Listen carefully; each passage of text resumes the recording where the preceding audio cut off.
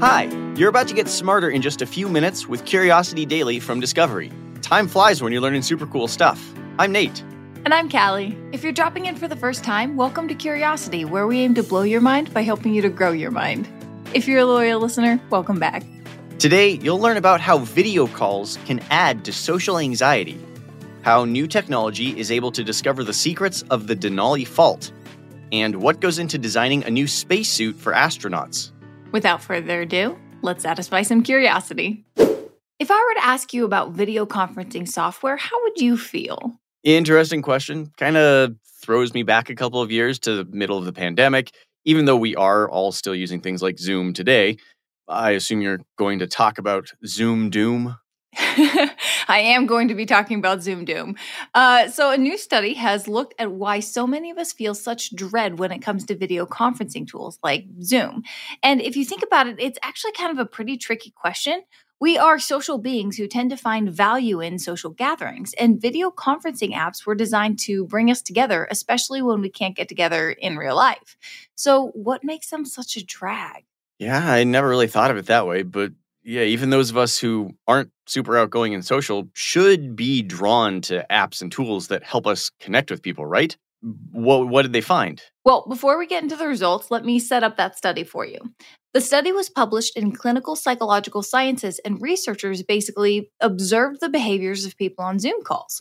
They recorded 246 participants for the study. Each participant was asked to bring a same-sex friend along, but when they got there, they were divided up and put on a Zoom call. Some of them chatted with the friends they brought, while others were matched up with strangers.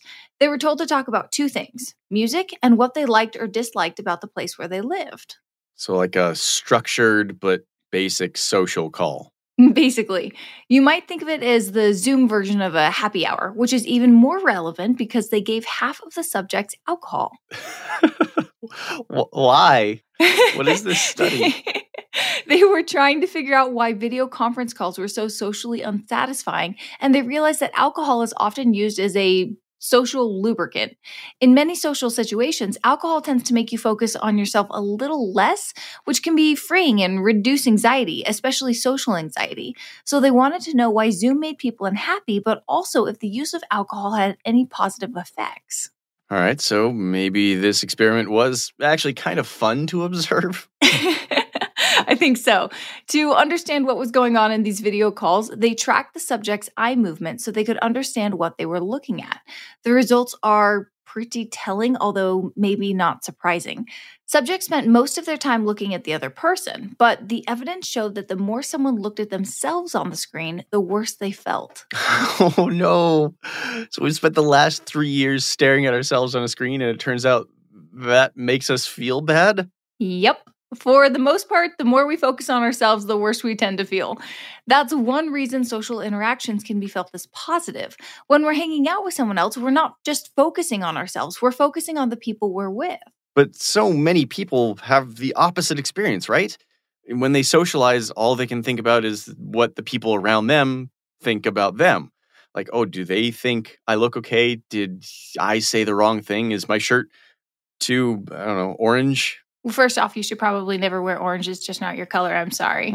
You've got a winter complexion. But anyways, most people experience at least a little bit of social anxiety, which is why the researchers gave them booze. Liquid courage. Got it. I mean, something like that. Did it work? Nope.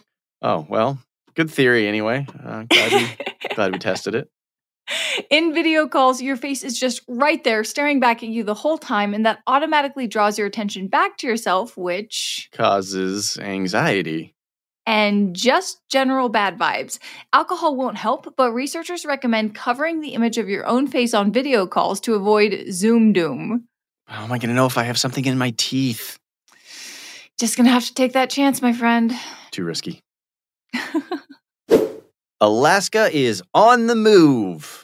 And I mean that literally, like the actual state of Alaska is moving, like the earth it's shifting. Yeah. What? That sounds bad. It's not exactly a new development. The tectonic plates underneath Alaska have been shifting by tens of millimeters a year and pushing up against each other for millions of years now. But scientists have recently published a study that goes deeper into the how and why. Goes deeper. Did you intend that as a pun? Of course I did. Because going deeper is what makes this research such a big deal. But before we go into the study, let's talk about the Denali Fault. Okay, as I understand it, that is a pretty big one. Massive. Along with the San Andreas Fault, it's among the most infamous fault lines on the planet. In 2002, people walking around Lake Union in Seattle noticed the water sloshing around in a weird way, and pretty soon it was sloshing so hard that it knocked houseboats off their moorings and caused all sorts of damage. Okay, so an earthquake? Not just any earthquake, it was a 7.9 magnitude earthquake 2,000 miles away that shot through the Alaskan fault system at 7,000 miles an hour. Because most of the quake was located in sparsely populated areas of wilderness, Alaska's cities were, for the most part, spared.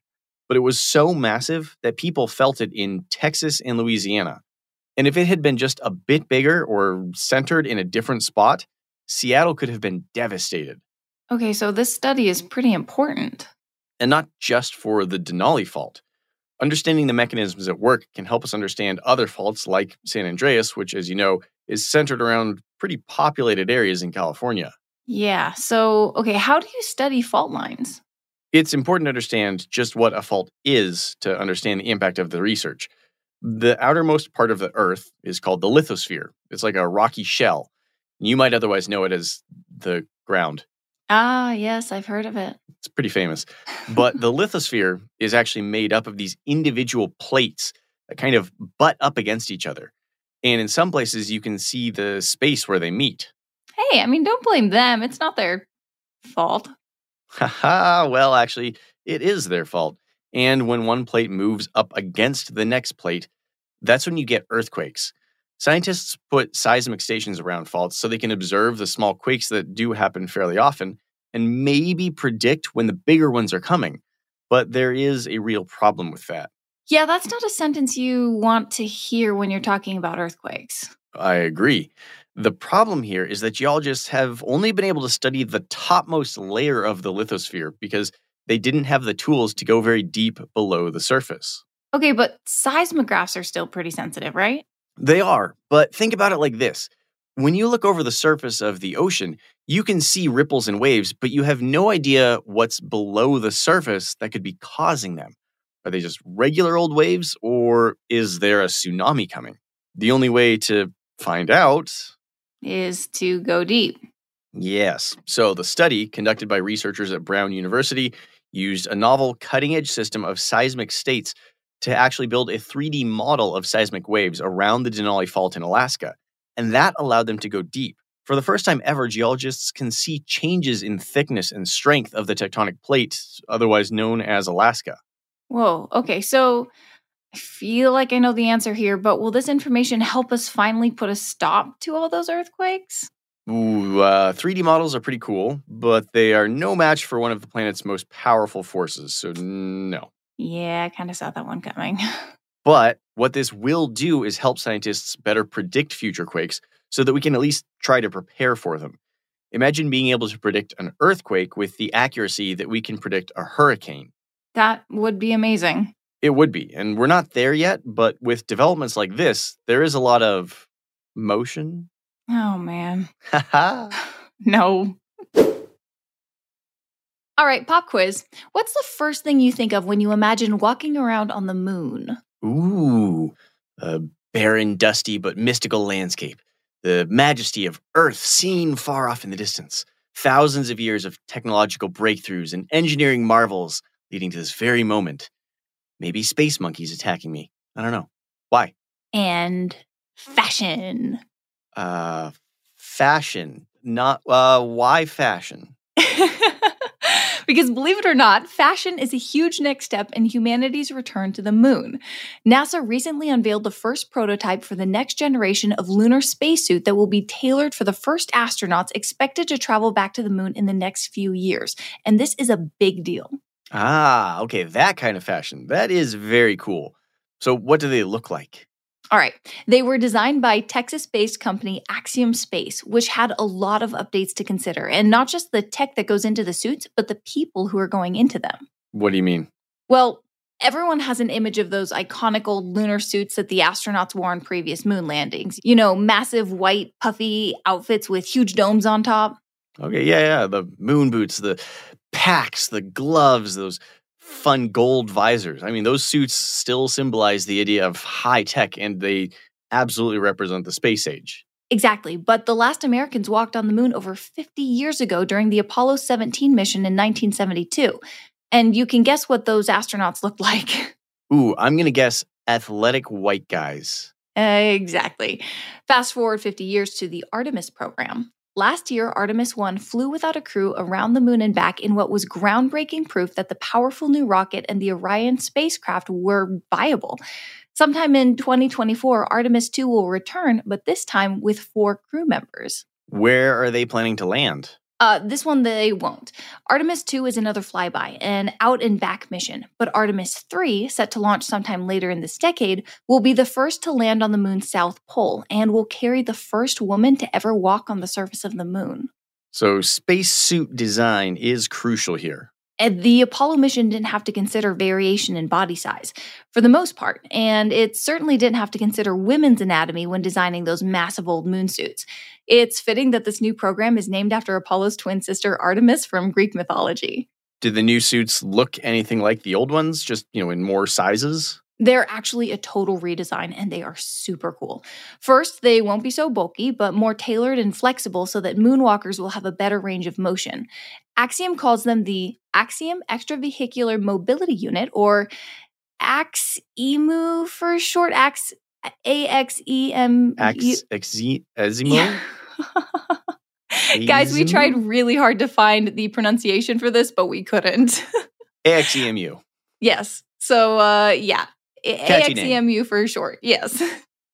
We don't know exactly what they'll look like because the prototype left out some details to protect some proprietary materials and designs.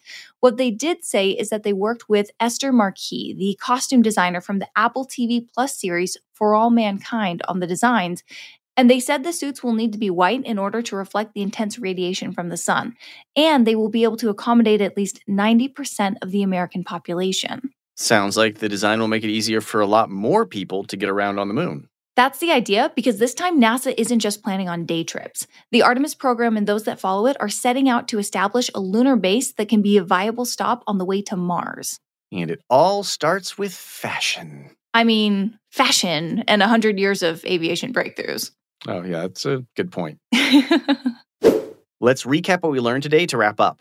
Turns out that the video conferencing software that was helpful during the pandemic is not so helpful when it comes to social anxiety.